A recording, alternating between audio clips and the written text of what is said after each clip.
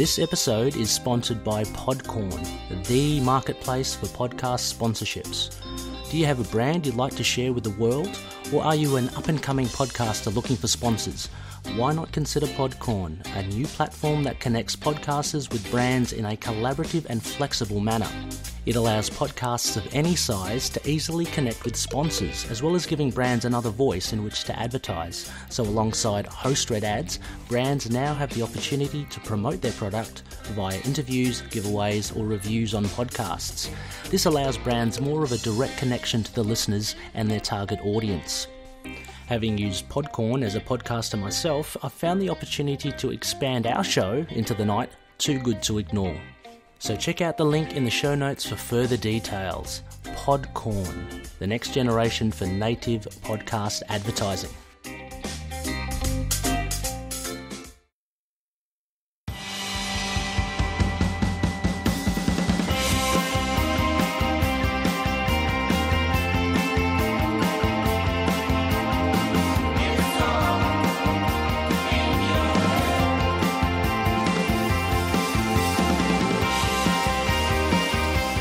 Yes, welcome back, Looney listeners. This is episode 129 of Into the Night, a Moon Knight podcast. You are here with your High Priest of Khonshu, Ray, and I have a very special guest for our very special segments tonight, and it is Joey. Joey, welcome. Hey, thanks for having me on here, man. Yeah, likewise. It's been great. It's great to have you on. I mean, we've tried to schedule it previously, obviously. Conflicts with both of our schedules, but I'm very glad to have you on here. I am very excited to talk about our segment tonight, which will be our Avatars of Vengeance, so very much in the gaming sphere. Joey, I understand you are a gamer? Yeah, I would say that, yeah. I do run a gaming podcast, and I tweet about games a lot, so... Good. I mean, those were the two clues that kind of, got me kind of thinking. Call me Sherlock. I put two and two together. Gave myself away. But Looney listeners, thank you for joining us. So we have Joey with us, and we are going to look at Marvel Ultimate Alliance 3, which has been out for quite a while now. We've been trying to, been waiting for the phase of the moon to be the correct one. I believe it's the last quarter. I could be wrong. I never do check these things before the show. But as Khonshu decrees, in the last quarter, we always look at our video games. So, so we have Joey with us. Now, before we just quickly get into... before we do that, I just want to quickly shout out, we have recently entered the Patreon sphere. So we have a Patreon page there. There'll be a link in the show notes. Please consider joining. We have big plans for the show. Just need a little coin, a little assistance from the kind loonies. So never fear, our show will always be running. But with a little help, we might be able to do a little extra. So I just wanted to give a shout out to what I've done. And you've heard last episode. We have some Patreon members already, which we're very grateful for. We thought of maybe crediting them. So the co-producers for this show, Wayne Hunt, Josh Johnson, and James Young, our Patreon members. Thank you guys, our co-producers. And we have an executive producer. This is a higher tier. I believe he went for the Jake Lockley Patreon tier that we have. And so a big shout out to Dustin Kurtz. He's executive producer for this episode and this month. Thank you, guys. Thank you so much. Be sure to check out the Patreon page. But, enough of that schmozzle there, Joey. I guess first time we've had you on the show. As you mentioned, you do a bit of podcasting. You tweet about games. Why don't you let the loonies know a little bit more about yourself and about the podcast that you have running? Sure. Actually, before I do that, though, real fast, there's something that I've been meaning to ask you since, I started listening to the show. And sure. Can you do an American accent? I can do a fantastic... No, I can try. Actually, another podcast, they asked me to do one. So if you give me a sentence, Joey, I'll try to recreate it. Okay, I'm going to keep that in my head. I just wanted to get that out of the way before I forget. But my name is Joey. I run a podcast called Jump and Shoot. We started out as a Mega Man podcast, and we slowly kind of turned into a more general gaming thing. Pretty much almost always do episodes about either like action games, JRPGs, all that kind of stuff. And I personally learned how to read from the first Zelda, the Legend of Zelda on NES. So that's my claim to fame. Wow. Do you have any preference of like types of games that you play? I mean, I know there are a lot out there, a lot of different types. Are you one for what are they? Is it called Far Cry? I can't remember. It's a very expansive exploring. Like an FPS adventure game, sort of. FPS, or Far Cry is more like one of those. Stealth shooter. Yeah. I would say my biggest genres are like JRPGs, action games, some FPS, but kind of like older stuff, like Counter-Strike or Unreal, that kind of stuff. I don't really like modern shooters. And I don't know. I pretty much play.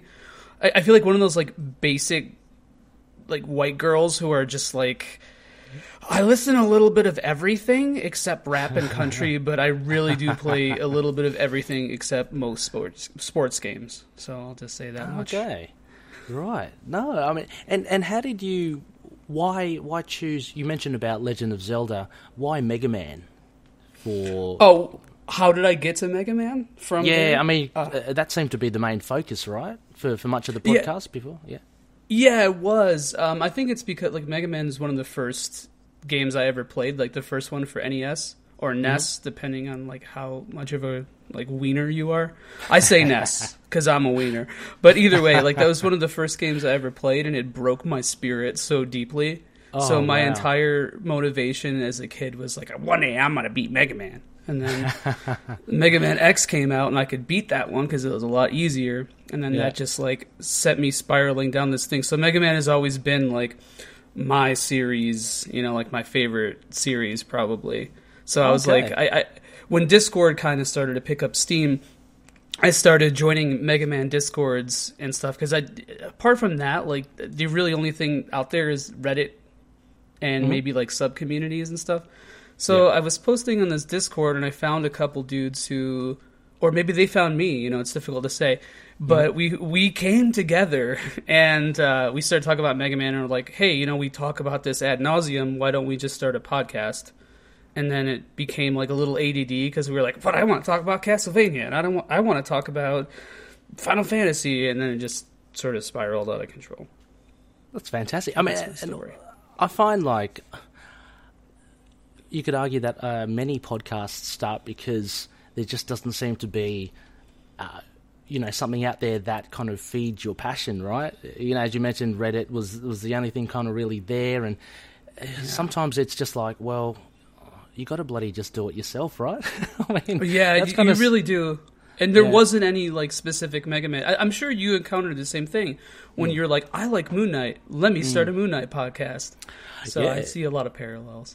Yeah, I mean, exactly right. I remember looking, just doing the odd podcast search for Moon Knight, and I come across a couple. One of the loonies, a big shout out to Matt Fuss. He's an Aussie as well. He did a Moon Knight podcast a fair few years ago, long gone, long finished, but he did a wonderful kind of recap of the Charlie Houston 2006 run.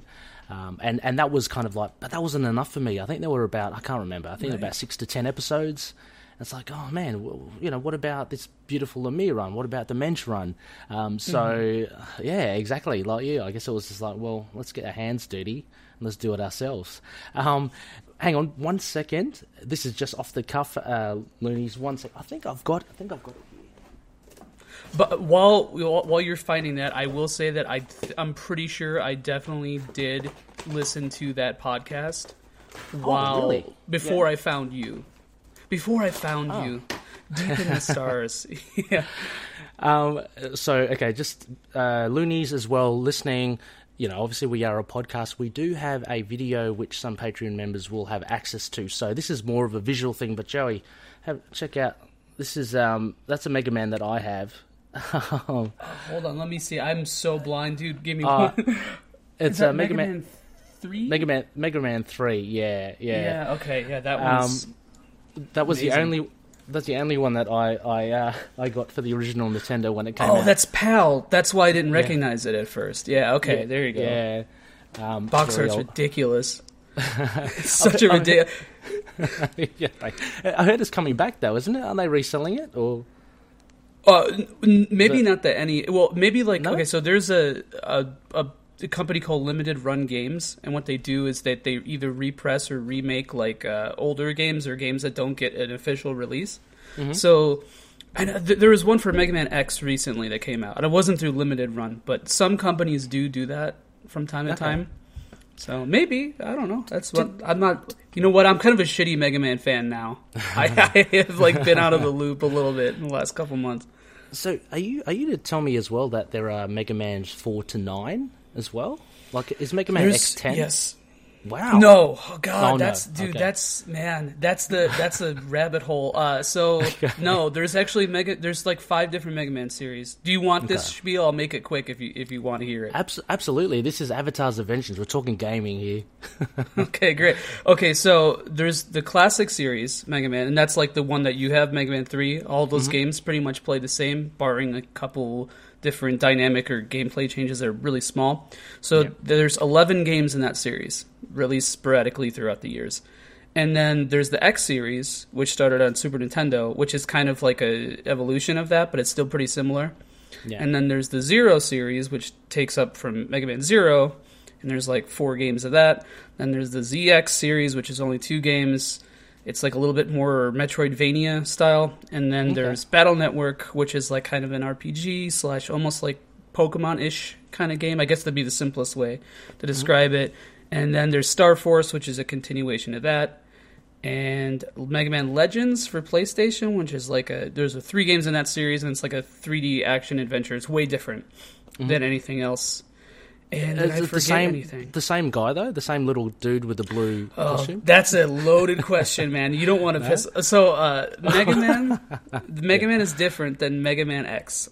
Okay, and Zero is a character in Mega Man X, and then ZX is a whole different thing. It just the general idea of Mega Man is there after the classic series, but it's not the same dude, the same robot boy. It sounds like there's quite a world involved in it, right? There's a whole. I guess you could make an animated series if you wanted. Like there are a couple. There's a Ruby Spears one that was made in the '90s, dude. You need to watch it because it is the campiest thing. It was concurrent with like the X-Men series and like Fantastic Four and all that stuff. Yeah, and it's like in that same vein because like Ruby Spears did, I believe, like Scooby Doo and stuff. And this show is ridiculous. There's like a clip where, first of all, Mega Man, a Japanese like anime style robot, gets an American cartoon series, and there's one part where he like his brother's like his enemy and he goes to shoot Mega Man, but then he's like, I can't win, so then he points his buster toward a statue of Abraham Lincoln, and so Mega Man jumps in front of it. It's ridiculous, dude. All I can do. You can't see. You're just listening to this. You can't see it. But I'm just throwing my hands up. Joey's up in arms, literally. Literally, yeah. Buster arm, yeah. Yeah. If you haven't played a Mega Man in a long time, man, I really think that you should give X a spin. I think you'd like it. It's pretty similar to the old games. Well, for any loony listeners listening out there that might have an inclination towards it, we'll definitely put them in the show notes as well. Try to get as much info as we can. Like, I'm learning on the fly as well as Joey tells me this sort of stuff. So this is great. I only thought there was just like one little blue dude with a can in hand, and that was it. Could I just say I love mansplaining Mega Man to you? Like Mega Man-splaining. It's my favorite thing now. Mega Man-splaining. I love it. I love it. Can we just have like 17 episodes of me like just talking at you about video games? Because I'd be really into that if you have the time. I'm a sponge with that sort of stuff. I will eat it up, you know. Even though I might not have the means to play it, it will be fun to listen to. No, for sure. I'm gonna try. Is it on Xbox? Is it on Xbox? Was it? I've got the old one, 360. Do you have a 360? Oh, Mega Man 9 and 10 are on that. Okay, well there you go, easy. And Mega Man 9's my favorite. I think that's actually a decent starting point, but it's hard as hell. Okay. So it is what it is. you underestimate my prowess when it comes. No, I don't have any prowess. Hey man, if you could beat Mega Man 3 on NES back in the day, you'd have no problem. I think. Oh really? Cool. Yeah, I think so. But I mean, games these days, don't they have like an easy, normal, hard level that you just choose? You predetermine? Yeah, difficulty now is so ubiquitous because there's just so many different layers of it in most games. I think, man, that's a whole nother subject though. But in Mega Man games, especially in 11, which came out last year, which is a really good example for this. Oh, actually, no, 2 years ago now because it's 2020 because we're in the future. Yeah. Yeah, when that came out, there's like 4 different difficulties. So there's like a newcomer setting and casual. And I'll just say that my girlfriend, who sucks and hates Mega Man, was able to beat most of it, like no problem, on the lowest difficulty. On the lowest, okay. So. And Joey, what do you set your dial on? Do you go straight for the season ops or? See, I'm a masochist when it comes to video games, dude. I'm like, I always try to play things in the hardest settings. If possible. But it really depends on the game, though, because Mega Man, so only 9, 10, and 11 in the original series have difficulty options. Mm-hmm. So I don't think, this is another can of worms, but I don't think that those, the higher difficulty settings above the default are, very well balanced, so I usually stick around the normal. Okay. But if you remember this from Mega Man 3, you know how you get different boss weapons and stuff when you beat them? Mm-hmm. Do you remember this? I don't know. Vaguely. It's been literally, I think, 25 years or so, but anyway. Gotcha. No, I feel it. Well, either way, you can just play with your default buster and go through the whole game like that. Okay. And I think that's a really fun way to play it. It feels like the game is designed to do what you want with it. So you challenge yourself. That's a slider. Okay, so you challenge yourself, you mean, by just choosing to... Okay. No, that sounds good. That sounds Sometimes. Good. I've also... I can speedrun Mega Man X.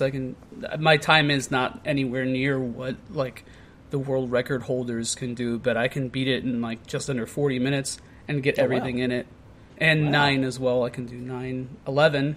I actually had the world record on 11 for a little bit on PS4. But you did? Really? Yeah, but that was when the game first came out, and I'm well, not the whole game, but stages. So I just there's time attack, so I was going through there and speeding through. But people have smoked me since then, so that's where we are. All right. Moving on though, so your podcast also has recently encapsulated Moon Knight, obviously, and you went through. Yeah. My gosh, how long did it... You burned through the whole Moon Knight collection. How quickly did you go through it? Oh, man, so this is me perfectly encapsulated, because I just get super into something and I just binge it. And I think I went through from episode 0, or this first appearance in Werewolf by Night, all the way up to the end of the... the annual, in pretty much 2 weeks, I would say. Hey, jeez. Yeah. Some of it I've read, some of it I haven't. So you kind of skipped a little on the ones that you had read before. Yeah? No, I read the whole thing, literally, every single issue, except there's a couple appearances and stuff that I may have missed or I couldn't find or obtain digitally, and. And so I'm sure there's a couple gaps, but I think I've read all the important stuff pretty much. I mean, I listened to your episode. It was a very thorough episode going through, the whole canon of Moon Knight. That's very kind of you to say. It was great. Very kind of insightful thoughts and opinions on it, which is really good. Very honest as well. I agree with you for most of the parts. I mean, you've kind of got to take away the rose-coloured glasses sometimes if you are such a hardened fan and try to look at it objectively, which I believe that you did, and you did quite well. So for loonies that haven't listened to it, no, for sure. For loonies that haven't listened to it as well, again, it will be in the show notes of this episode. Go check it out. Joey does a great job. And for anyone wanting a crash course in Moon Knight, that's a perfect way to start, I think. Can I give a disclaimer? If you guys do listen to this, it's just me talking. Yeah. Because I couldn't find anybody to do that episode with me. And I had one of my friends who was going to do it with me because we wanted to do like a series where I just kind of talk about something that they don't know anything about and vice versa. Mm-hmm. And then they bailed on me. And so I was like, I guess I'm doing this by myself. Oops. It's so very, sorry. It's very different, isn't it? Well, no, it's a great listen, but it's a very different beast, isn't it, when you podcast by yourself, solo. There are enjoyments to it, but it's just so weird not having someone to bounce off, right? That's what I find. Totally. It really is. And I know that you've done a couple episodes by yourself. Well, actually, you've done a lot by yourself. You've been a solo boy. I've been, and I think you always do a really good job. I don't know how you manage to do that so often, because I would lose my mind. Just ramble. I just love rambling. It's not what we do when we podcast anyway. Just That's ramble. it, exactly. I can't wait to be an old man. I could just ramble all day. Anyway, Looney, listen, we're going to move along here. Joey, we'll quickly just gloss. Admittedly, though, Loonies as well, we are recording this early in the week, so, touch wood, Joey, if there's some big news coming later in the week, unfortunately we won't cover it, although I might just slip it in a post-edit thing. But as it stands now, we are here. A couple of things. Now, Joe, I'm not sure if you saw this. It came through quite a... it's not really a website I really do read often. It's MCU It's Cosmic. not We Got This Covered, is No, it? it's MCU Cosmic. Good. Yeah, wow. Okay. Yeah. But this started a little thing, and it people have been tweeting about it. Moon Knight will start filming apparently in August this year. Now, no loonies again. I had pure rumor. I don't know where this come from, but if that's the case, then we will be getting casting news soon, and it looks like that perhaps we could be getting. I mean, Moon Knight then around towards the end of 2021. So. We've still got a bit of a while yet, but I don't know, Joe. Did you see this by any chance? Did you? Yeah, I saw it from. Yeah. It was either in the Facebook group or somewhere. Maybe it was on Twitter. Yeah, I mean, I feel like that's probably legitimate because that's kind of one of those just purely productional. That's not a word. One of those production-based things. I kind of believe. Yeah. I don't know. I have like a weird sense radar with leaks, so I feel like that's legit. If it's kind of already odd enough, then it's got to have some sort of credibility, right? Because, like, who would pull this out of somewhere, Right, but it's kind of troubling because, I feel like whatever Moon Knight does, it's got to be very dense visually. Yeah. And so I feel like it needs some time to cook in post-production more so than most Marvel things. If not just for special effects, but for pacing, editing. I feel like whoever edits Moon Knight, dear God bless your heart, because that's going to be, no matter what the story is, that's going to be wild. Yeah, I think, I'd agree. I think a lot would rely on the visuals, only because, look, if he goes in a costume form, like in caped form, there's so much you can do with it, and there's so much that you're going to have to do with it to not make it look corny, you know what I mean? So, totally. So there's that, but there's also the cool aspect, the different genres of the noir, the horror, the supernatural, which kind of lends itself to pretty sharp, concise editing, for the show. Much of that, if you look at a lot of horror shows on TV, or even those really kind of genre heavy ones, then definitely editing is very important. So.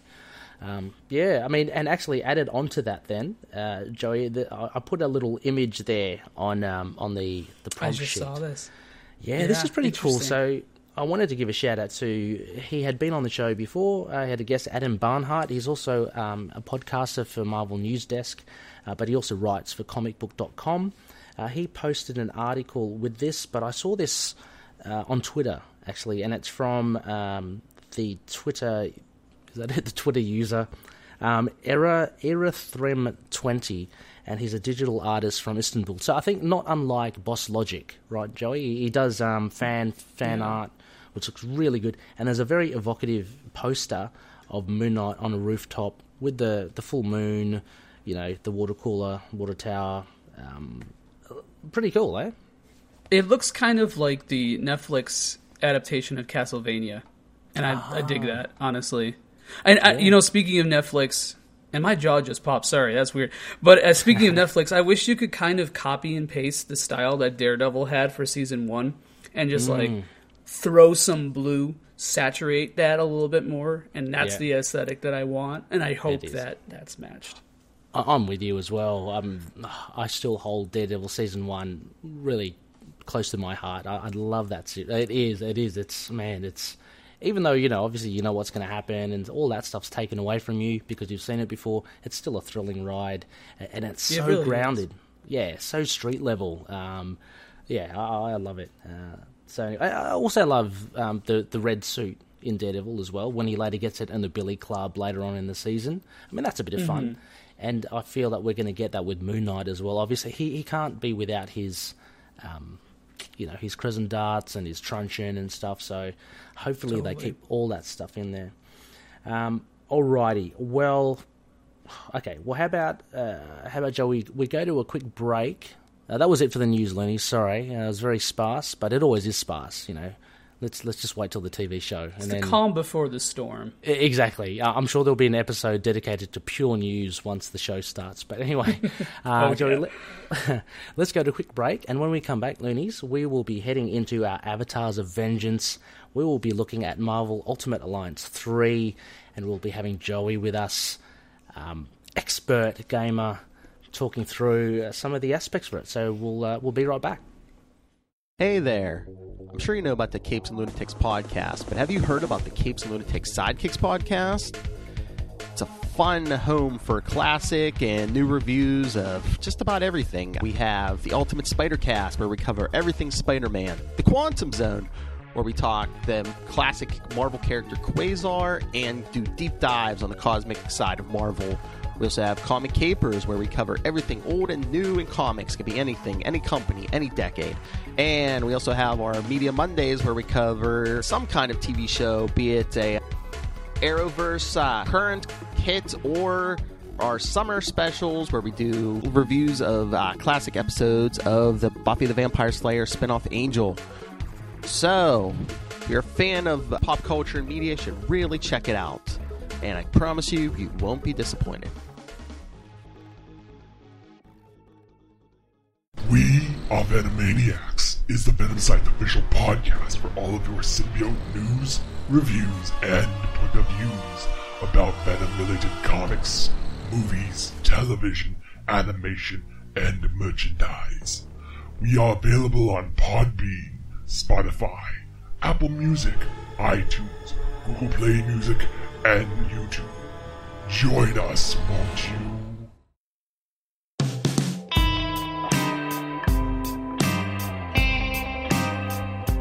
Yes, Loonies, welcome back. You are listening to Into the Night, a Moon Knight podcast. This is episode 129. I have very special guest Joey. Is it Agliata? Is that how you pronounce your surname? Very close, Agliata. Agliata, yeah. Okay. And so Joey is with us.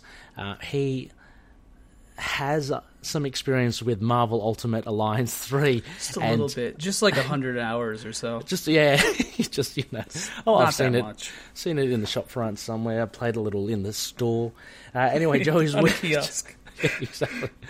Joey's with us. And, we're going to go through this game, Joey. Now, I thought, a bit of credits out of the way. Marvel Ultimate Alliance, it was published not November. What am I saying? I'm reading the sheet and I'm saying November. It's 19th of July, 2019, last year. Now, Joey, I thought we'd do this, would break it down. You have made copious notes. This is fantastic. Loonies, what we're going to do, we're going to break down this game. I've got some themes here. We're going to go through graphics. We're going to go through the sound of the music, the controls, gameplay, story, length, difficulty, replay value, originality. We're going to compare it with Ultimate Alliance 1 and 2, and finally, personal enjoyment. So, a fair bit to get through, but can't wait to hear your thoughts here, Joey. So, first off, graphics for this. Very important for a video game, you'd think. You think? It is on the Switch, remember that. And you know what? This is now a marketing tool for me, because I'm going to do whatever I can to try to make you either buy or not buy this game. Okay. So yeah, we'll see sure. how that goes. Okay. All right. So you want to start with graphics? Yeah. Okay. So I think a lot of people criticize the game for being a little bit too simple or simplistic, but I think it fits the comic book aesthetic. Like the numbers, the text looks very comic book. The colors, it looks very 90s. You know, it's vibrant, and it's honestly good for what it is. I think it's mostly easy to see. The aesthetics are defined, like the characters are, everything from that character's world or the moves look consistent, even though the graphics aren't super hi-fi, because again, you're looking at, or high-res, you're looking at a Switch version, which Switch hardware kind of sucks, and I believe it outputs in 720. So that could be a little problematic. It looks a little worse on handheld than it does docked. Okay. But you can play it. A lot of people complain about it being kind of crappy handheld, but I think it's fine. You know what? I played this game on a trip. Mostly, I played it on a trip, and like in the airport, on the plane, and it was fine. And dude, I'm legally blind. You could probably see how thick my glasses are in here. Like if I could do it, any of y'all can. So I feel like that's important to mention when you're talking about graphics, right? Because it's just visual clarity. Absolutely. Yeah. Look at the game. Like, it's a chaotic mess, and in a good way. Like there's a lot of stuff happening on screen.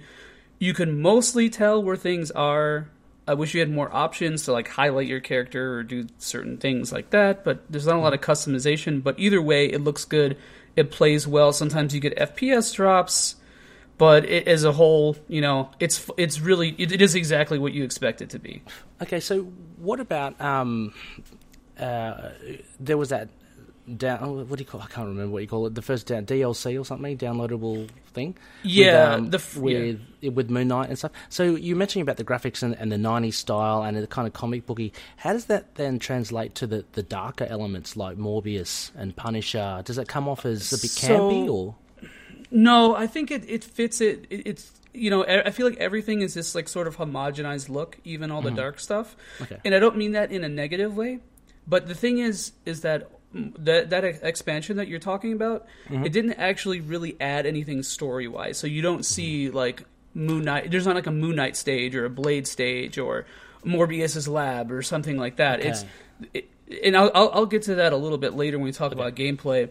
But I think that's kind of a bummer, because I would have really liked to see a Moon Knight boss. Like, you fight Bushman and then you cut his face off. That'd be dope.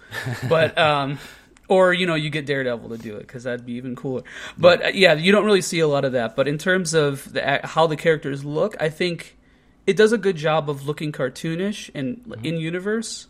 But it doesn't look overly campy. It doesn't look like, 90s Cable or something, Yeah. Yeah, and how about, so it's easy, I'm just thinking of the old Rob Liefeld thing of, he's saying that he loved to draw Spider-Man because of the mask. Easy, you didn't have to draw a face. How are the actual facial features of, say, like the Punisher, or who else have we got that's not masked? Punisher looks a little chunky. Okay. I'll say that much. But, like, actual facial features, I think they look good for the most part. Some characters look like, was it Falcon? Falcon looks a little, like, goofy. But, as a whole, it doesn't look as cheesy as you think it would, especially with the content and the story and all that stuff. It actually looks it looks like action figures. I think a theme that you'll see me talk about is action figures. Right. So, for better or worse. Okay, nice. Right, and so the textures you mentioned are hit or miss, so with that, you're talking about the the shading, the shadows, and the depth? Yeah, it's mostly environmental stuff. Like, there's a lot of just gray, like, just, it looks like Microsoft Paint, just filler tool or paint tool, whatever it is. Oh, that's disappointing. There's a lot of stuff like that. Yeah. It's just really plain. It doesn't look like something out of N64, but it does look like there's not a lot there. And it sucks because you see a lot of these stages over and over and over and over again. And when you see those kind of textures, sometimes, you're a little bit distracted by it. It pulls you out. a little. And there's a lot of things in the stages that look like you could be able to walk up to them or in the background or even in the foreground, but you can't. There's kind of weird blocking off of things. Yeah. And so like the stages are really a lot more linear than they appear to be, which is unfortunate. Is that synonymous, do you think, with Switch games in general, or is this something that you've encountered just with this game? You know what? That's Switch games in general, though. So that's why it's hard for me to dock points just because of that. I mean, I still think that it's on the developers. Koei Tecmo, who developed this, are extremely efficient developers. Really good about using an engine and pushing it to its limit, reusing things, usually in a way that isn't grueling. But we'll get to that too, I guess. But yeah, You do see this a lot with the Switch, and I think if this game were on PS4 or PC, things would be different. But at the same time, I don't know. Maybe that's part of the style. Maybe they wanted a little bit of that, like kind of almost blank slate stuff, like minimalism almost. Yeah, yeah. So and is there any before we get on to the next point, is there any chance, like in your experience of gaming, of this being translated onto another platform? Because I know it's as far as I know, Nintendo funded the development of it, it's a second party title. So I don't. Maybe there's something with the rights, and when that expires. Actually, funny. This is a funny aside. So did you ever play the other Ultimate Alliance games, like the older ones, 1 and 2? Yeah. I think 1 ages ago. Yeah. Okay, so they released a version. HD version. I would be hesitant to call it HD, but it's a slight remaster, essential port of the first 2 games. And what happened was that was out for maybe, 6 months, and then something happened with the rights where they got like pulled. So they pulled the game from the PSN, and I don't know if it was on Xbox. I think it was just PSN, but they pulled it on there, so you can't buy that game anymore. But if you have a digital code, which you can buy on Amazon, you can still download that and play it. So I'd imagine that the rights for this game, or the series, are probably a little bit complicated. Okay. So if there was going to be a cross-platform of this port of this game, I don't think we'd see it for a long time. It'd be like in the future, like 2025, the HHD port of Marvel Ultimate Alliance 3.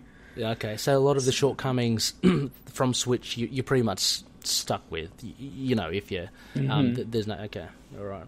But more importantly, though, sorry, I didn't mean to cut you. More importantly, like everything that all these issues, these limitations, it's exactly what you'd expect, and I think that the game does a good job of balancing your expectations versus what you're given.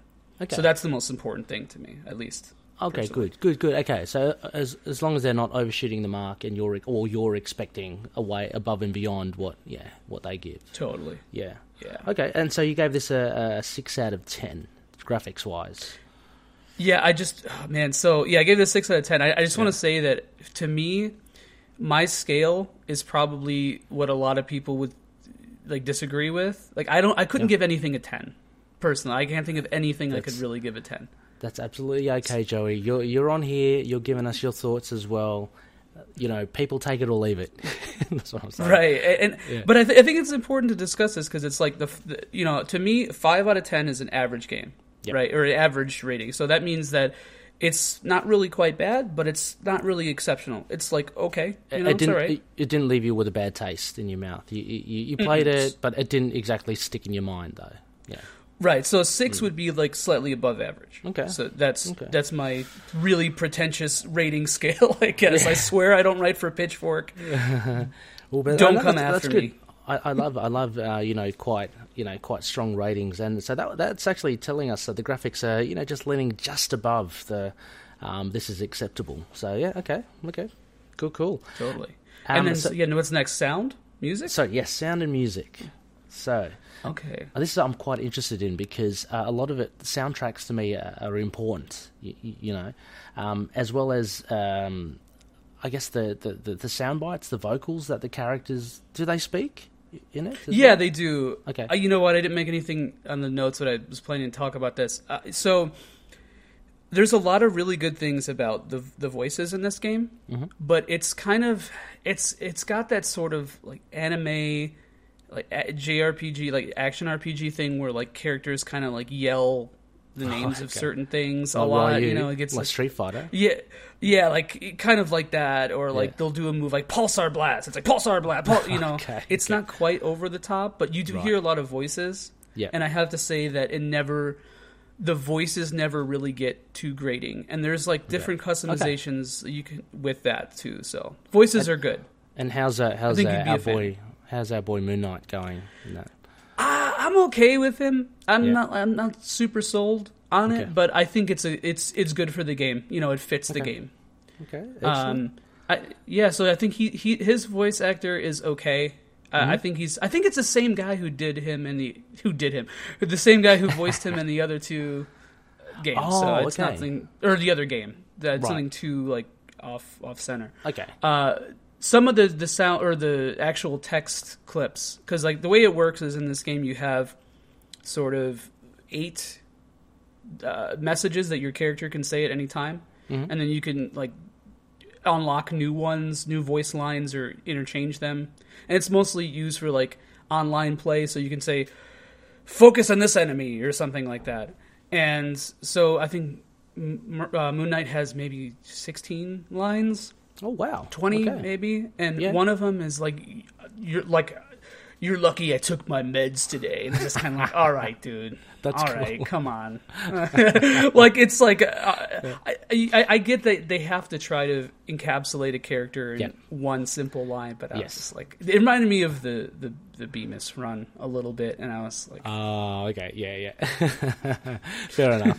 Yeah, that is hard. But you know what? Maybe that's good because it's all encompassing, right? It's not just the classics. You know, it's you got some of the newer New Jack Moon Knight, I guess. Yeah, no, for sure. No, as you say, it is pretty hard to try and kind of encapsulate someone in. You know, he could have been just saying, I don't know, I'm going to cut your face or something. You know? Yeah, I love cutting faces. Yeah. You know? See, there you did it. You did it. You did a slight American accent. A slight American. You did it. There you go. It's coming out. It's coming out. As long as for it's the not Patreon viewers. For the Patreon viewers. But so sound effects in general, though. So veering away from the voicings, how are we looking at with music? Great. Sound effects in general, like I think that the game sound like everything sounds satisfying. Like they kind of reuse sound effects, like a lot of the beam attacks all kind of sound the same.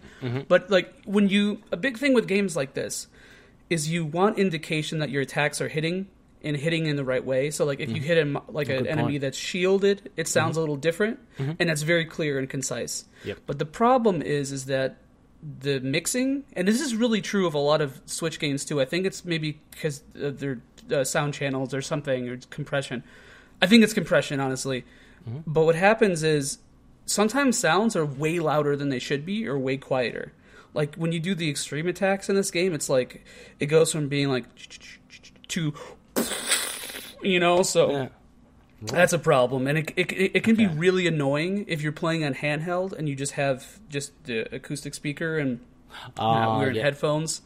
I could imagine like you playing this game and like your wife being like, "What are you doing? What is that sound?"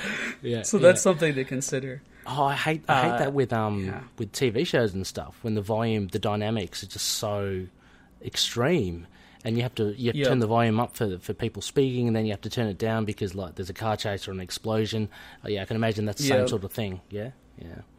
Well, a lot of that is due to mastering. It's due to what kind of quality you're getting audio-wise from your streaming service or output, and also if you have like a sound bar versus a sound system versus regular TV speakers. Oh, right. So, of course. But yeah, I think that these problems are independent of that. I think it's just how the game just sounds, which is unfortunate because sometimes it could be really annoying. And but you know, the sounds as a whole are very comic book. They're very what you expect. It's satisfying. Yep. It's almost kind of, I don't know, visceral in a way. Like when you hit someone with an extreme attack, you're like, ooh, yeah. But then again, sometimes you will do that, and it makes the same as like sound as connecting, but it doesn't hit anything. Like Cyclops' beam will just whiff, and then it'll make the same sound. And it's like, all right, I thought I hit him, but I guess not. Yeah. Are they good? Are they good grunts and stuff? Like, you know, when someone Good gets grunts. hit, it's like and Yeah. Oh, I like Moon Knight's actually. Moon Knight's he got some grunts, man. has he got some He's grunts? got some good grunts. Yeah, he's got some grunts. Boy's got some grunts. And sorry, you mentioned the music as well. Sorry, you said music is mediocre. Like, was that the levels you're talking about? I thought that was more the sound effects. No, right? no. I'm talking music. When I say music is mediocre, I mean in terms of composition and arrangement. Yeah. It tries to do that like cinematic, like bombast thing where it's like choirs for the boss fights and like big epic strings. All the generic stuff. And, yeah. Yeah, and you can tell it sounds almost like a channel of the MCU. Okay. And so, and I'll talk about this again later too, but this game was definitely designed around the modern MCU and what's going to happen in the future, what's in the pipeline, and all that kind of stuff. So everything in this game is very much based off of that, for better or worse. Mm-hmm. And one of the things is the music. You can tell a lot of the themes sound very much kind of like they're trying to be an MCU theme. Okay. And so, like, it's fitting for what it is, but in terms of, like, actual composition, I think you would be hard-pressed to want to listen to this stuff on your own. Hard-pressed to, like, get the soundtrack of it and listen to it on Spotify as you know... Yeah, I just don't think it would work too well for it. I for most people, I just don't think the music is... Sometimes it gets stuck in your head. There's a couple things that get stuck in your head. But a big issue with it, too, is also the way it's presented. So you're in menus a lot in this game because of loading times, and maybe that belongs in gameplay, but so you hear the menu theme a lot. Okay. If you're like, you end up doing the same levels over and over again. And a lot of times you hear the same music over and over and over again. And you kind of become conscious of it, quite conscious of it. Yeah. Conscious, yeah, for sure. But the good thing too is that this game lets you mix the sound. So if you don't like it, just turn it down. Yeah. So which is nice. I think that's kind of a staple, but sometimes you never know with Nintendo games. So yeah. Is there a theme for Moon Knight and for particular players, or is it just no? No. But there are like it's kind of like, how do I describe it? There's music for some brands or IPs. Like there's Spider-Man themes, that sound like Spider-Man-y. From the Spider-Man characters, or like the Defenders level, right? Or Netflix Defenders, not original. To be pedantic about it, but they have that, and like certain bosses have their own themes. Okay. So cool. Boss theme is pretty good. I think if you were to like listen to a song or two from the soundtrack, maybe check out the boss theme. Who's the best boss? The best boss theme actually. Actually, yeah. You know what? I couldn't, because a lot of them have the same ones. Oh, okay. Best boss is kind of hard because they kind of reuse it. I really liked the Venom fight because Venom eats Shocker or Electro. He just eats Electro. So that's pretty fun. I was a big fan of that. The boss fights are pretty good in this, and we'll get to that in a little bit. But as a whole, I think sound and music is probably about the sound of music of Ultimate Alliance is probably about a 7 out of 10. 7. Okay, so slightly more. That's good actually. I'm a bit more of an audio man myself, so that's good to see that that the sound at least is a little better than the graphics. That's pretty cool. So then we move on to controls. Then, so Joey, is this? Is it hard to control, manipulate your avatars, or is this what we're going for? We've got intuitive, you say, as well. A bit clunky though. Yeah, it's a bit clunky. I think because you said that you're not an avid gamer, so I think if you pick this up, you may have an issue with just being like, how come my attack went that way? Okay. There's a lot of things that are a little bit overly complicated. Yeah. In it, but as a whole, you could kind of customize the controls, not fully. Yeah. Like there's certain modifiers, like when you use your special attacks, like inverse and stuff, like looking up. No, like it, so like let's say you have Y, X, B, and A. Okay, So those are 4 buttons. And then if you hold R, one of your shoulder buttons, then you have R plus Y, R plus X, R plus B, So that's 8 buttons with that modifier. So all the special attacks are done by holding the modifier and then pressing one of those buttons. Okay. And there's different ways to customize this, but this is the one that feels the best to me, so this is what I'm basing this off of. But either way, sometimes let's say I want to use Optic Blast on Cyclops. And you could kind of customize which button you assign it to. Yeah. But let's say I put it on B, and B is your jump button. Yeah. Sometimes the game will buffer your command because of input lag and whatever. And so you'll or just because you're spamming it, because this is a game where you spam, you mash a little bit. Yeah. So you'll press R and B twice, and then you'll just jump. Oh, that's annoying. You don't want to. Yeah. That happens a little bit more than it should, but there's ways around it. You can customize attacks that you don't use to not use the B button. But you're saying as well, the danger of spamming. So it's really an act of precision, right? You've got to really hit those buttons properly, but you also mentioned lag, so that's really something to do with the software. Right? Well, it's not really just a software thing. I think if you're looking into exactly how many frames of I can't speak, of input lag there are. I have input lag apparently. How many frames of input lag there are? It's probably 6 or 7, which is pretty low. Okay. But as a whole, it just a lot of times some animations are a lot longer than you think. Okay. But there's a really cool mechanic, and maybe I'm getting too in depth. Please stop me if I am. But you can sort of cancel the animation with your block button. So you can you do a heavy attack, and let's say it takes 1.5 seconds to go off. If you hold block after you do it, it cancels half the animation into a block, and it takes 1 second. So you can use canceling to make your moves faster, make yourself more efficient. Is that a cheat, or is that? No, it's it's like a fighting game in that sense. Okay. That's the most obvious comparison I can make is. Okay. So it's not really a cheat. I think it was designed like that. Okay. So, right.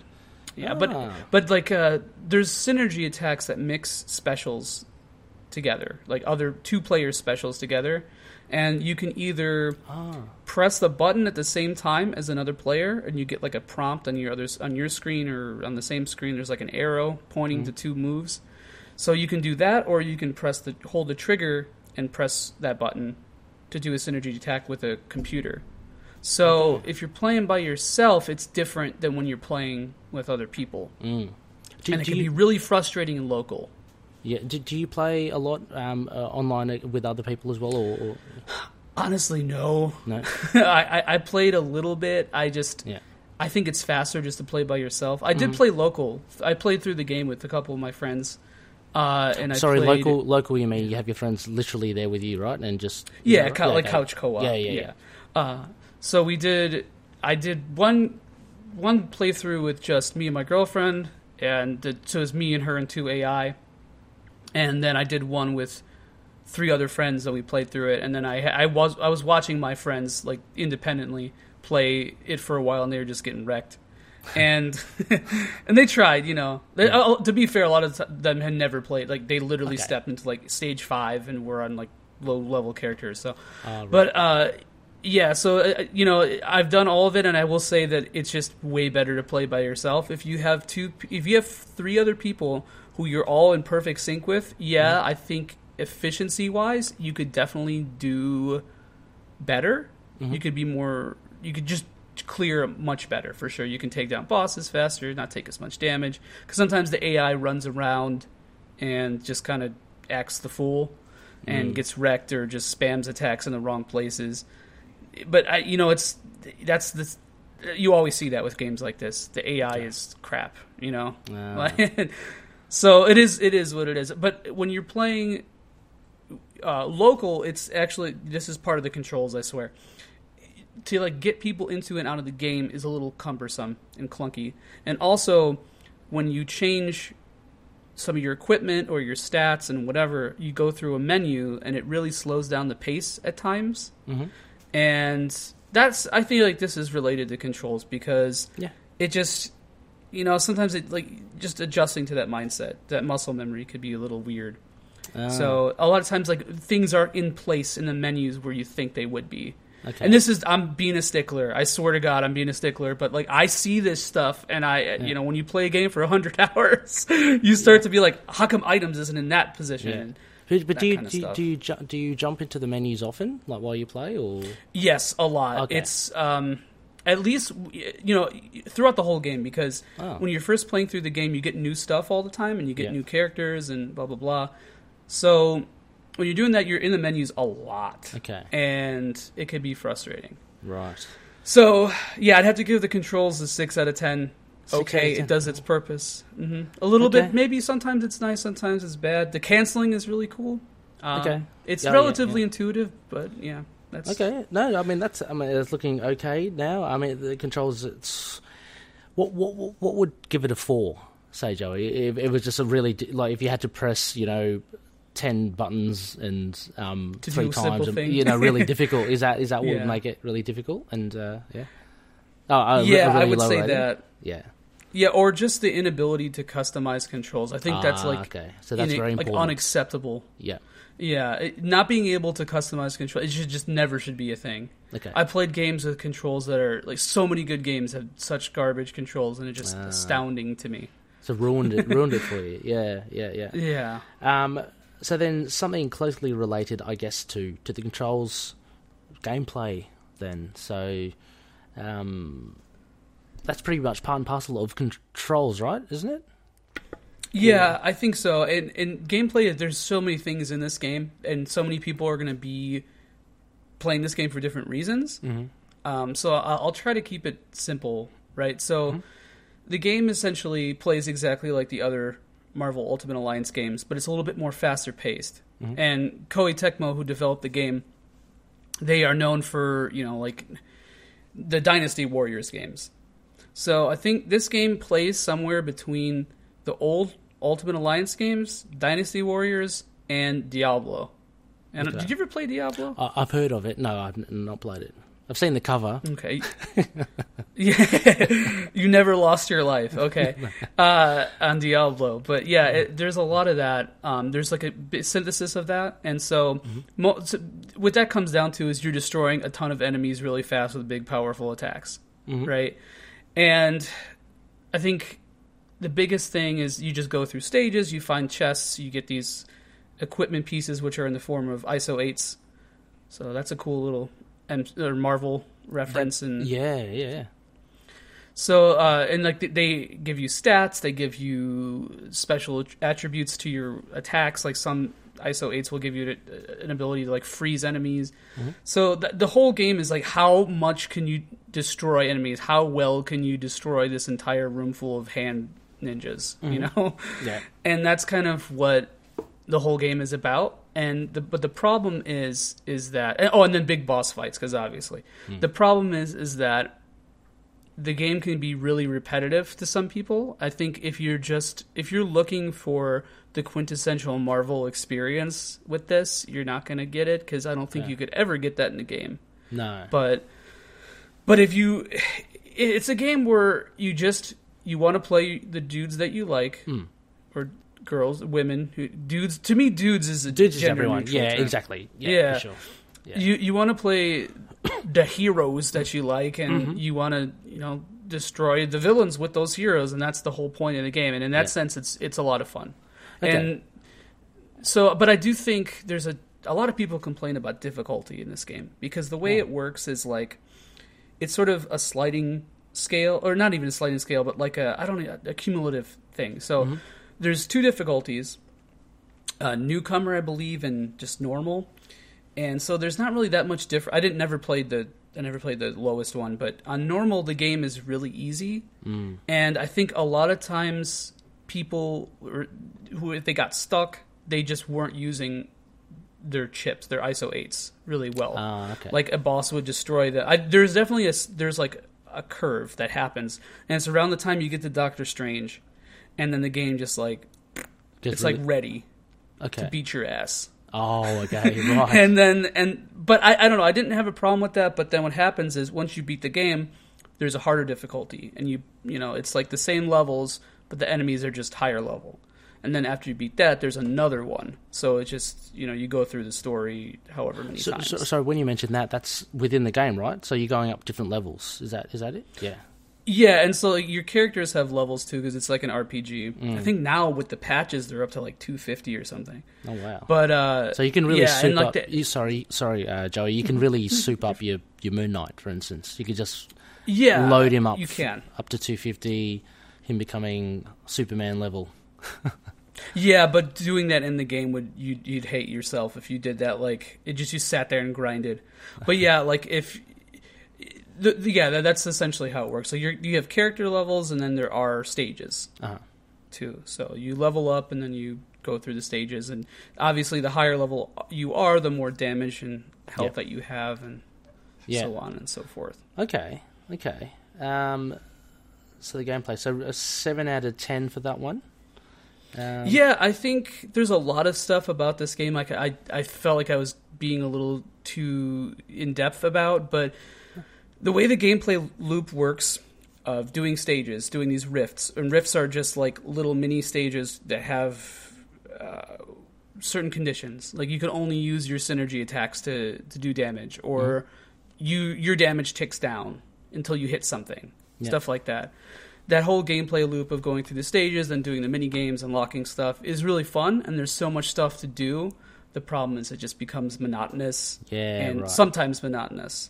And also, there's not a lot of variety. So how do you break that monotony? Is it just changing your players? Is that it then? That helps. I think the biggest thing is just seeing all the characters, and that's so cool to see. And characters you think are going to be awesome suck, or sometimes the characters that you think are going to suck are awesome. So there's a really cool interplay with that, and I think on a casual level. A lot of people are going to have a lot of fun with this game when they just unlock the heroes and play them, and you're like, "Oh, I like Scarlet Witch's attacks; they're really cool." Or I like Black Panther's stuff a lot. So I can relate to that. Just having a buzz of actually seeing not even your favorite characters, but characters that you've just seen on comic books come to life, and being able to control them. So that I love seeing the portrayal of everything too. Sorry, what was that? Like how. I like seeing the portrayal of everything, like how Iron Fist is portrayed, or is Daredevil like his Netflix character? Yeah, a little bit. He's a little bit like Born Again-ish too.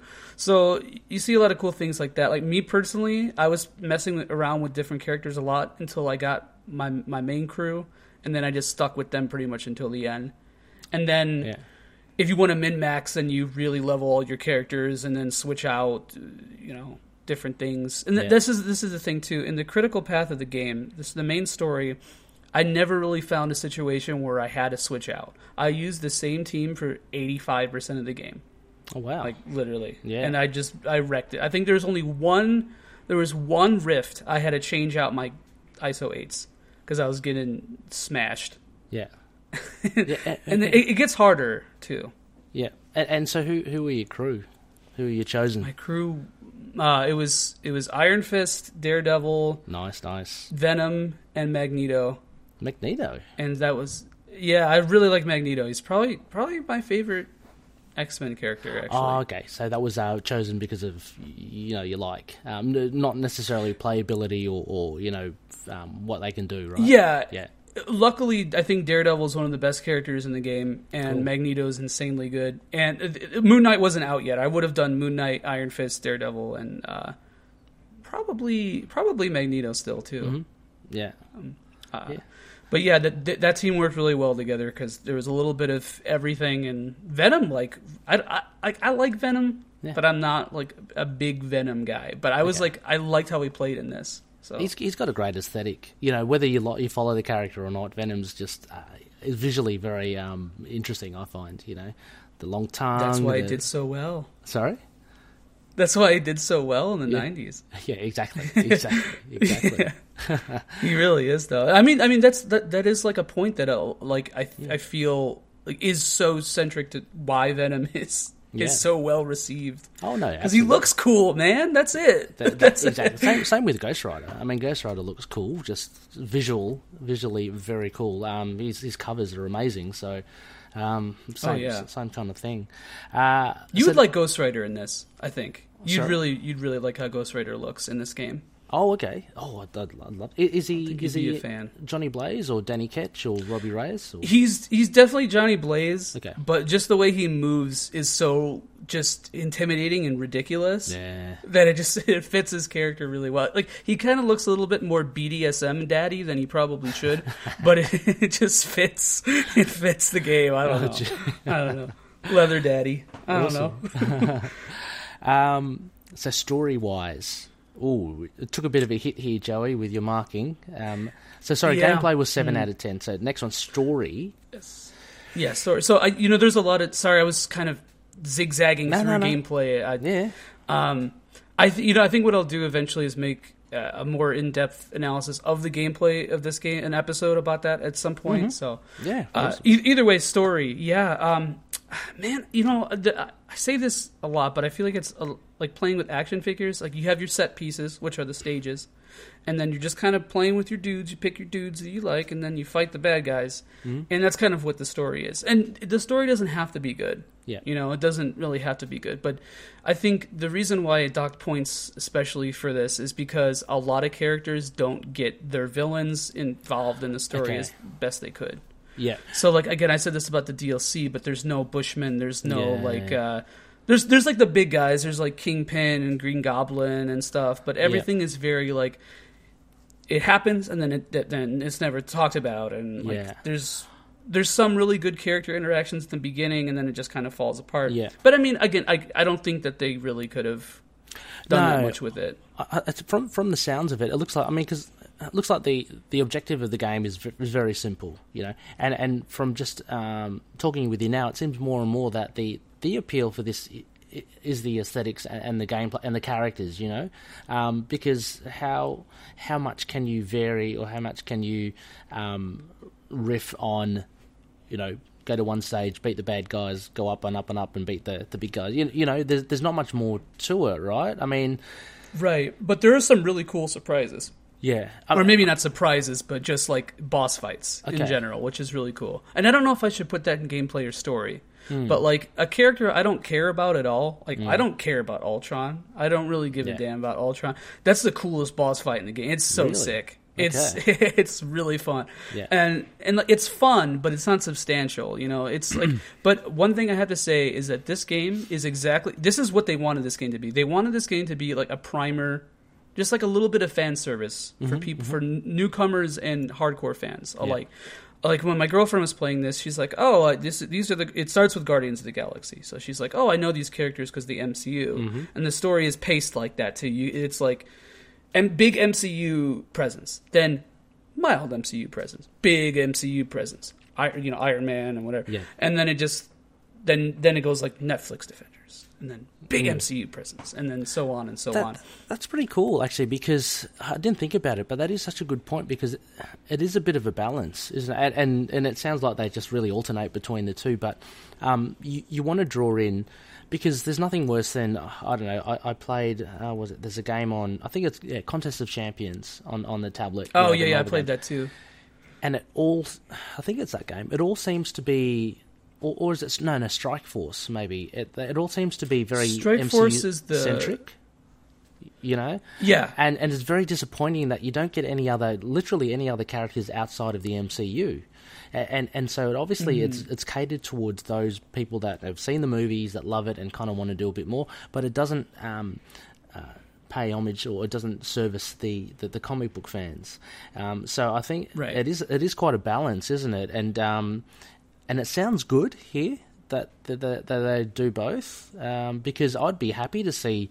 I'd actually be tough to see the Netflix people and start off with Guardians, because they're a nice kind of comfortable group to begin with. Everyone knows them from the movies, but then to be excited by seeing the likes of... I'm just trying to think, MODOK or someone, someone that you don't usually see in the MCU. Who is in this too? Yeah, MODOK is actually in this too. I don't know if you care about spoilers, but I'll try to keep that to a minimum. But either way, the story it's fun. Like it's a cool little carnival ride of the Marvel universe. And with some friends who hadn't read comic books since the 90s, like they saw a lot of characters that they were familiar with, and I think I think a lot of people criticize the roster for being MCU centric or just the content for being MCU centric, but I mean, how niche can you get before it starts to be like, okay, well, you just brought in, I don't know, what's the mutant, the ice skating mutant in Moon Knight, who Moon Knight fought? Oh, what's her name? Ice skating. That, like, what? She was like a professional ice skater, and then in the men's run. God, what's her name? Yeah, it was around then. She was like a professional ice skater. Then her career got ruined, and she was really pissed off because she was like really tall. Oh, that's very obscure. God, what's her name? Man, I can't remember that. It's one of the I can't remember her name. It's some loonies would be me. pulling their hair and they're going, "It's this person." Right, no, I know because somebody shared one of those top 10 Moon Knight villains, and she was on it. God, I can't remember her name. But, like, either way, it can't be too obscure. It can't be, like... you'd be hard-pressed to find, like, a Brother Voodoo level, which would be awesome. I would be so into that. But as a whole, there's so much to pull from. I think they did a good job. And there's kind of a little bit more obscure characters. Like, Elsa Bloodstone is in this, which is wild. Awesome. I love her. She's great. Yeah. She's really cool, and then Crystal has her time in the MCU, but she's in there. There's I guess Morbius might be considered a little strange, but he's still getting an MCU thing. Yeah, yeah, exactly. So. Are there any other downloadable? So have there been other ones that have come out? I only know of the Moon Knight one. Have there been other? Yeah, so there's 3 packs. The third one hasn't come out yet, but the first one is the Marvel Knights one, which you. That's Punisher, Blade, Moon Knight, and Morbius. Yeah. And the second one is an X-Men pack, and it's Phoenix / Jean Grey, Iceman, Gambit. Who's the? I can't think of the last person. Colossus? Oh, Cable. Okay. No, Cable. No, and then Colossus and Cyclops are free DLC. Okay. And then the third one is going to be Fantastic Four. VG247.com. The free DLC release will feature what the hell? We have Thanks, Google. Special guest, Siri. I don't know. That's so weird that Google just react. Someone's listening. Yeah, and Fantastic Four is obviously the Fantastic Four, but and then there's an open slot that's probably going to be Doctor Doom. Okay. Almost assuredly going to be Doctor Doom. Silver Surfer, maybe? No. So there's 13 slots, and wait, no. Yeah, there's 13 slots, and then there's 4 characters per pack. Okay. So the 5th character, it's like the one empty slot hasn't come out yet. So it's my guess is that it'll be Doctor Doom with the Fantastic Four, which would be cool. It would be good. Yeah. I'm surprised he's not one of the big bosses, but yeah.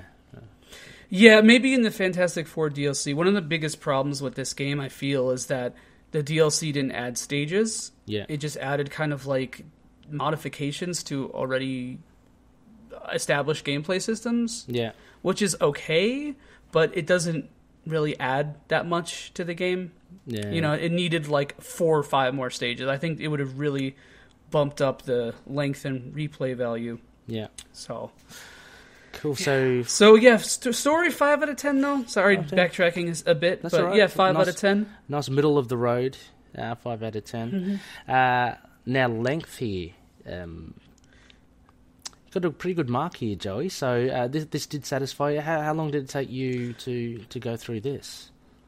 So it took me about, I think, 6-7 hours to beat this story. Okay. Is that an average, or is that actually longer than usual, potentially? Or it's probably maybe a little below average, I think. Or a little, like, I beat it faster than most people might have. Because I remember I got this at midnight, and I just, like, smashed it. And but the thing is that like this game really appealed to my completionism, and there's so many things that I wanted to unlock, and I kind of figured out how to like really exploit the gameplay in this, and it was just kind of fun. It was just fun. It was just mindless fun. And I really got to you know what this is a hard thing to compare it to, but like in the age of sort of mobile games, it does feel like a mobile game in its gameplay loop. Where you kind of do the same things over and over again.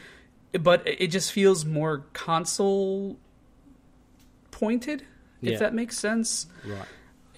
So there's just a lot of stuff to do. So it depends on what you want of this game. I think I gave this a lot higher of a score than most people will, because I think a lot of people who play this are just going to play through the story and then put it down. Yeah. Maybe dink around with a couple characters, but that's as far I feel as it gets. So when you said people. you did 6 to 7 hours, so you unturned every stone? Is that kind of thing you mentioned? So you completed everything that you're satisfied with, or was there a lot more still that you could do, but you just thought, well, I've completed it to a point, and that's it. I'm happy. So that was the normal difficulty, because like I said, when you beat the game, you do the whole game again in a higher difficulty, and then another one. And so I got all the items and ran around, got all the chests, beat all the bosses in the critical path, and then did some Infinity Rifts. It took me probably about, in the base game, it probably took me about 30 hours, no, maybe not even that much,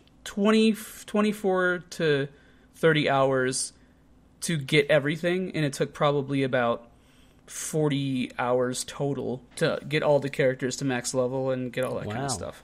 Okay. But I was pretty efficient. Like, I figured out a way to level everything up pretty quickly post-game. Nice. So, but then I just kind of grinded over and over. I was just like trying to get the best ISO 8s, and then when the expansion came out, I played that for a long time and added a lot of stuff. Yeah. So I don't know. So what the so the 8.5 that you gave it, the high mark, was because of or just because it was hard enough to do, but you managed to still obtain everything that you wanted. Yeah, and you know what? I think I kind of conflated this with replay value, because I don't think I saw it yet. So I gave replay value a 7.5. Ah, okay. And Right. I gave this an 8.5, so let's average that out. Okay. No, To nice. an Nice 8. eight. Nice 8. Yeah. Yeah. So yeah, I'll skip ahead of difficulty for a second. Sure. I'll talk about replay value, and it's like, I don't know, most things that you unlock, and there's a lot of them, but most things are a little bit arbitrary. Like some of the hardest Infinity Rifts are costumes, like alternate costumes, and you have to do a lot of extra stuff to get them, and it's kind of a big pain, and it doesn't really feel like a huge reward. But to me, my enjoyment was just checking off those boxes, getting this, getting that. Yeah. And so that gameplay loop was just really addicting and fun, and like the farming, like the same rift aspects. over and over again, Yeah, right. was kind of fun. Well, that's good then. I may just have a sickness. So yeah, it's good. So some people might find it quite monotonous and not be bothered with all that sort of stuff. That's encouraging. Yeah. Yeah, I really like the team building too. I mean, granted, at the end of the day, it is fairly shallow because there's only like 8 styles of attacks, and each character has a brand of those styles. Like Cyclops' beam is the same thing as Captain Marvel's, just looks different. Yeah. Pretty much, there's different properties, but you know how it goes. But either way, that was a lot of fun. Like I was on the Discord, the Marvel Ultimate Alliance 3 Discord, for a while with this game, and I had a lot of fun just chatting and trying to build and edit teams to see what would be the most fun, and just using my own characters who I like the most. I wrote these characters, by the way. I created them. I don't know if you know this, but that was a lot of fun too. So cool. I think that ties into it. So yeah, I would give that about an 8 or so. Fantastic. Replay value and length. No worries. Just difficulty. Nice. How are we going? You had 3 to 7 here for how it feels. Yeah, so I think this game is very easy. I think even the hardest Infinity Rifts, and I haven't done all the ones in the second pack yet because I just kind of put so much into this game and my backlog is huge, so I haven't played the X-Men pack that just came out very much. But I don't think anything is very hard. The things that I think are going to be very hard to other people, it's just a matter of putting the right chips on your character at the right time, which you can change at any point. So it's just really exploitable, but it's fun. It feels like a JRPG, like an old Final Fantasy or something in that way, because it's more about planning than skill in that sense. I mean, there are things like dodging and shielding that, so you don't take damage and, whatever. But you could sort of circumvent that by giving your character a ton of defense. Yeah, right. So you can take a lot of hits, like Moon Knight, for instance, can kind of... Exactly, yeah. Who's actually not really like a tank character in this, but for I think it's weird. His gameplay functions kind of like how I thought it would. Mm-hmm. Like, he's kind of jack of all trades, master of none. Yeah. So, like, one thing you can do in this game to make everything a joke... Give Deadpool or maybe even Wolverine chips that make people target him, and then reduce his damage, and then everyone attacks him, and then he just heals it. Or it's busted. That's cool. And you want to make the computer that because the computer takes less damage. So you make an AI Deadpool, and then give him all those chips, and then he just sits there and eats the boss basically. I think that's a nice little nice little tactic. That's a nice little strategy. Yeah, that's my tidbit of info for you if you ever play this and get stuck. To loonies out there as well. You could use Moon Knight too, actually, for this. This is just the most efficient. Like you could pretty much do that with whatever character you want, but you could do it with Moon Knight. I think I would be okay with that. Yeah. He's good. He's all right. Cool. He's okay. So difficulty, more about planning, more about skill. So 3 out of 10 or 7 out of 10? Sorry, 7 out of 10. Yep, sorry. Well, so what that means is, like, I think in terms of how easy the game is, or how hard the game is, 3 out of 10. But for, like, how the game feels and how the difficulty is relative to the gameplay is about a 7 out of 10. So it feels good. Okay. I think. It gives you challenge when it should, and it's exploitable. So you can never really get stuck if you just know the right strategy. Okay. So... Oh, no, that's pretty cool. Originality, this is quite... it's pretty hard because it's the third part of, Ultimate Alliance, so I'm sure it can't deviate too much from it. What are your thoughts here on...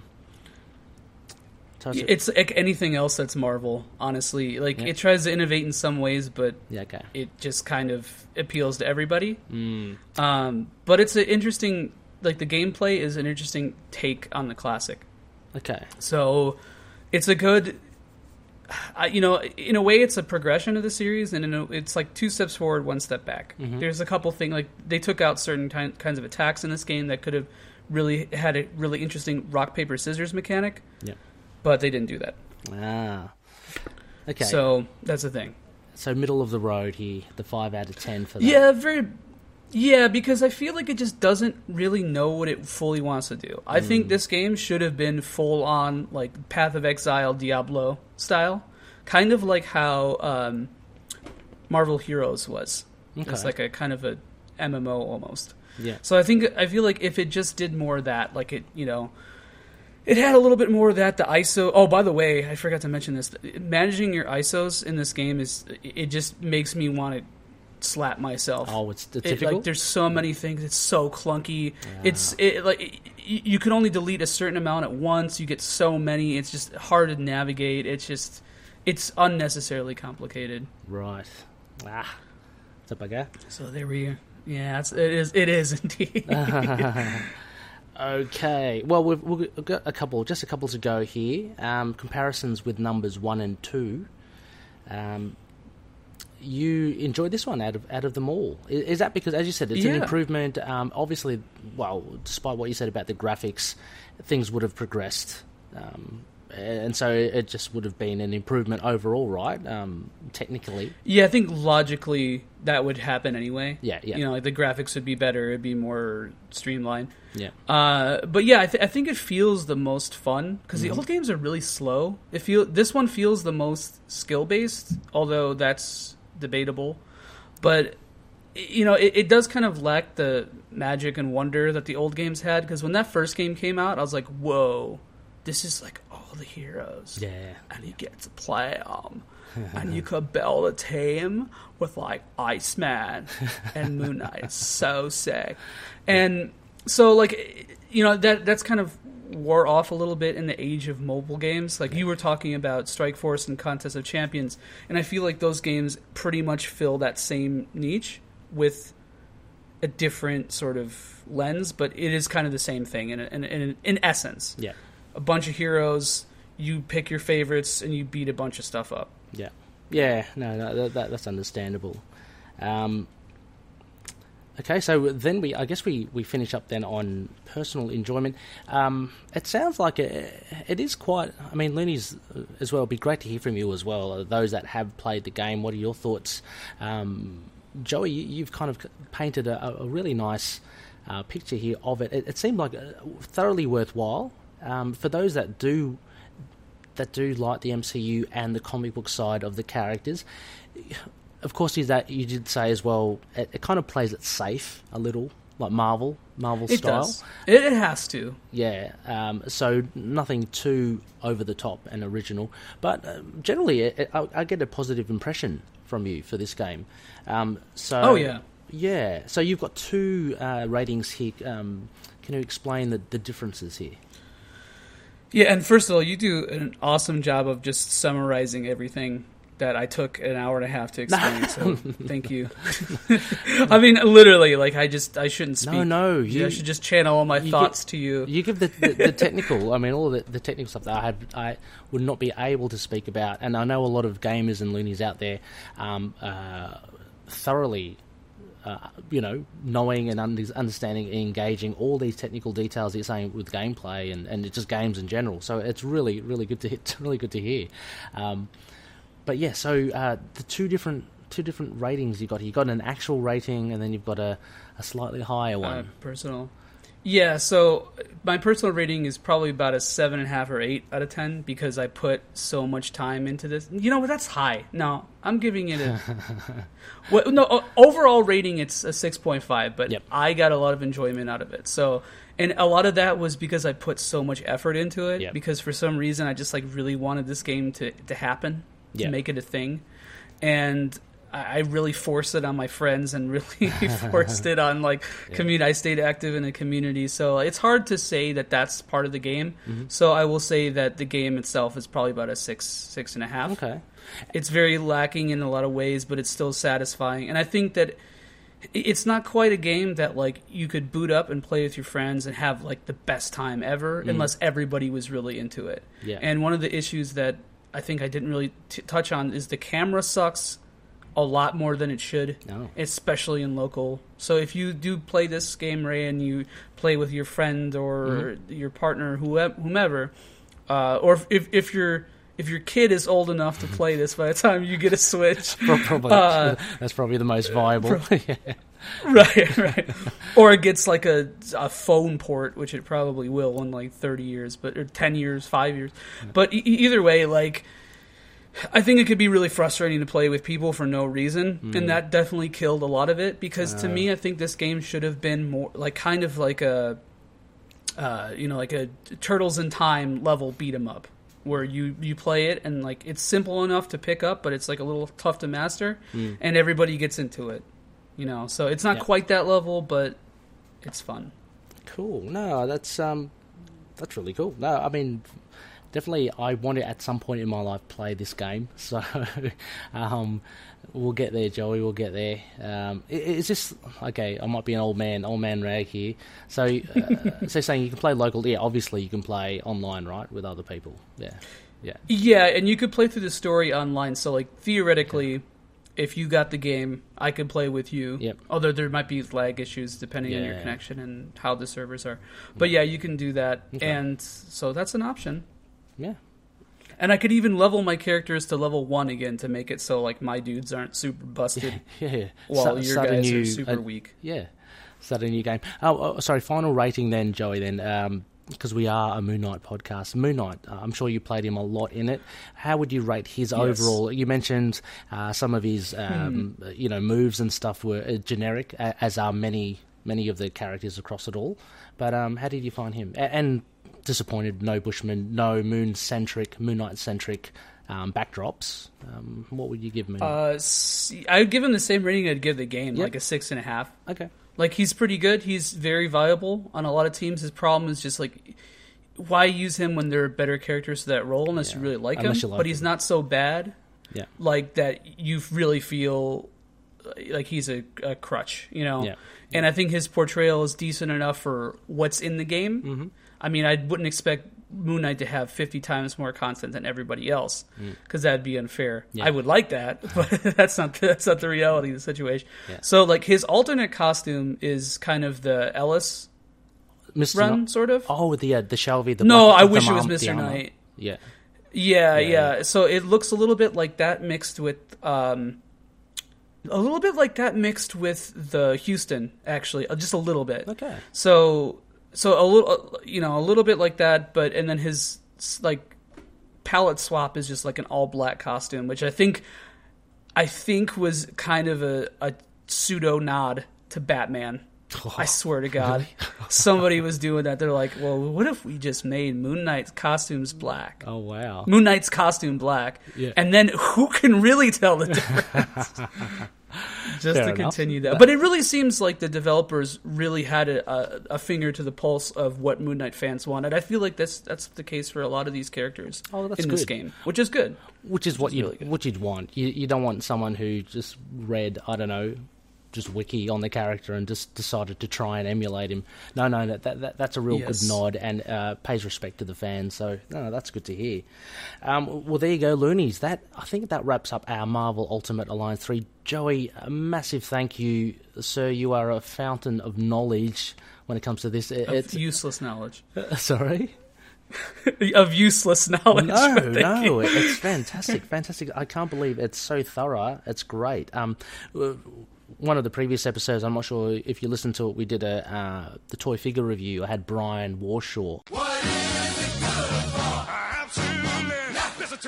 on, and he, I did listen. Yeah, very good. He was very well versed with the action figure. So similar to that, I'm very privileged to have you on this show talking about the games here. Absolutely welcome on in any future episodes, Joey. That you like, even if it's if it's an issue. I know that you do love the comics as well in general. Yeah, I would love to just like puke Moon Knight knowledge all over you, or not knowledge, but Moon Knight opinions all over you, which I did all over the Discord. I just like diarrhea blasted all over that Discord when I first joined. Let's just puke over each other then over the issues. That'll be fun. I could think of nothing. That would be nothing less.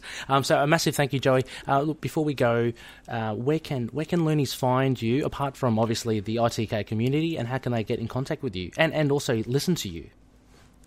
Okay, so you guys can check us out on Spotify, Jump and Shoot, and it's actually the ampersand, unfortunately. I tried to make the search better, but I think if you search Jump and Shoot podcast, it still should come up. But we're on Spotify, we're on SoundCloud. I'll give you the link so you could throw it in the description. We have a Discord, but the easiest way to get in contact with me or just see like a compendium of our information is just on our Twitter. So it's twitter.com/podcastjump. And you can just check us out from there, get all the links. I've been trying to get stuff for more things for international listeners because I don't think SoundCloud is very easy for a lot of people in the UK and abroad. Oh, really? So... Yeah, over here in Australia it's fine. I'm not too sure about over in the UK. But, yeah. Anyway, I mean, like... We can provide. I mean, there are many ways you can catch them. Spotify is a main. Like, I'm sure a lot of people are on Spotify anyway. So, yeah, and SoundCloud is all free. I would never charge anything. I'm uploading all my stuff to YouTube too. So I think that's the easiest YouTube as sort of way. So as Joey mentioned, we'll have all that in the show notes. You can just easily access any of that. So next phase, Loonies. It's another Lunar Pick new comic book review. We are throwing caution to the wind and to the moon for the phases of the moon. We're going to be looking at Conan Serpent War issue 4. We'll be inviting again High Priestess Khonshu Rebecca back on. It was a lot of fun speaking about issue 3. It'd be good to have her back on. Joe, are you enjoying it at the moment? Serpent War? You know what? I picked up the first 2 episodes and I haven't. Or issues. I always call them episodes. But I picked up the first couple issues and I just haven't read them yet. I didn't even finish Contagion because I'm a stupid idiot. Oh, you can. Don't worry. There's no rush for that. I can skip it. Okay. Well, Serpent War is a lot of fun. I won't say any more. Don't want to spoil any thing, but it'll be concluding next week, so we'll be covering that last issue. As always, Loonies, we are part of The Collective. You can catch a lot of really great podcasts out there, apart from Jump and Shoot as well, which is fantastic. Joe, we should get you onto The Collective as well. Why not, you know? Yeah, that'd be dope. You can catch podcasts like Inner Demons, the Ghost Rider podcast. There's also Nexus of All Realities, the Man Thing podcast, or TV podcast industry is all about the TV shows for Marvel and DC.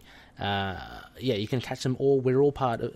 we like to bounce ideas together. We like to support each other. So you might see a lot of cross-promotion. You might see a lot of guests or special guests. It's all good. Check it out. It's in the description as well. And finally, you can catch us on email, itkmoonnight@gmail.com, but also on Facebook, Twitter, Instagram, YouTube. As mentioned before, we have a Patreon page. We're on Podchaser as well, so if you use that to listen to your podcasts, we're all on there. We look forward to hopefully having you on board and listening to Moon Knight. Joey, it has been an absolute pleasure. What time is it over there? Likewise. It is 5:41 in the morning. Oh my! But I'm usually... Don't stress yourself. I'm usually up at this time. My work schedule is funky. Oh, so yeah, but you've been up an hour and a half before this as well. So, hey, it is what it is. Yeah, so a massive thank you. Just want to chat with my friends, man. Come on. Can I? You know what? Can I get on a soapbox for just 1 second? Yeah, sure. I just want to say one thing. Absolutely. I need to throw a fan cast out here. I know I hate fan casting, dude. I feel like Chad shares this sentiment with me, but I really like if you're not going to have a Jewish actor, a Jewish American actor play Moon Knight, just get Shazad Latif to play him, dude. He'd be perfect. He does the duality thing so well. Yeah. And I want it. You know, if you're not going to have a Jewish dude, do Shazad Latif. Give this man roles. You know what? Who is this guy? Maybe not even Moon Knight. Who is this guy? He's probably best known for playing Lieutenant Tyler on Star Trek Discovery. Okay, right. He's really good. I think he'd be perfect for either Mark Spector or just in the MCU in general. I'm going to have to look him up, and I'll add him again to the show notes as well. I have no idea who he is, but I know there's a lot of Trekkies in the Looney camp as well. Interesting, Joey. I'm going to have to... I don't love fan casting, but but it is fun to see people come up with stuff. So we've had people in the community, Arnie Hammer, Adrian Brody, obviously Daniel Radcliffe as well, all that sort of stuff. So it's not going to be too long before we get some news, my man. It's going to be pretty exciting stuff. Soon. You know what I have to say, since the showrunner and everything was kind of announced, my hype got a little sedated. Really? I gotta be honest. But you know what? Maybe that's better, because maybe the less hype I have, the more neutral, blank slate I'll have going into the show. Yeah, the less expectations, the less... Yeah, true. Oh, yeah, absolutely. I've got to temper my expectations as well, so maybe that's a good thing. I'll yeah. And can we get Deleter to do the theme song? How is that not a thing yet? How will we not push this? I hear. Yeah, that's it. I'm gonna go on a Deleter campaign. I'm gonna spread the word. Shout out to good mate there, Noel Looney Tunes. You guys have got to be. You guys got to be the Moon Knight guys for sure. Yeah. I just think it's hilarious how I listened to his band, like as a teenager. And I had no idea he was in it until I like. It was just a really funny circumstance. That is so cool. That turned out to be the case. That's a buzz. That would be a buzz, man. Far out. That's cool. I was like really into Kill Sadie when I was a teenager, and he was like, "That was my band," and I was like, "Oh, oops." I remember that on Discord you were talking about. Yeah. On one of the Awesome. Well, anyway, Loonies, we've got to get out of here. As always, thanks again, Joey. Brilliant stuff. May Conchu, Ray. No worries. May Conchu watch over the denizens of the night. Catch you later.